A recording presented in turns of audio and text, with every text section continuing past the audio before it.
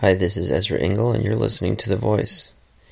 Reading 1 Samuel chapter 27 for Wednesday, February 19th. But David thought to himself, "One of these days I will be destroyed by the hand of Saul. The best thing I can do is to escape to the land of the Philistines.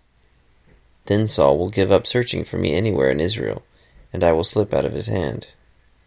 So David and the 600 men with him left and went over to Achish, son of Maoch, king of Gath. David and his men settled in Gath with Achish. Each man had his family with him, and David had his 2 wives, Ahinoam of Jezreel and Abigail of Carmel, the widow of Nabal. When Saul was told that David had fled to Gath, he no longer searched for him. Then David said to Achish, "If I have found favor in your eyes, let a place be assigned to me in one of the country towns, that I may live there. Why should your servant live in the royal city with you?"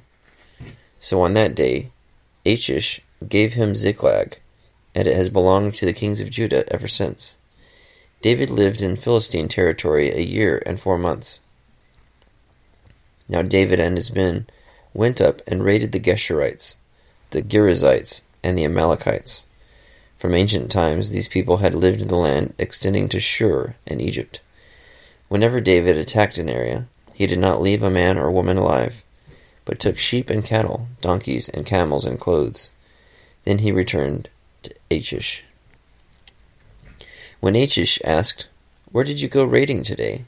David would say, "Against the Negev of Judah, or against the Negev of Jerahmeel, or against the Negev of the Kenites."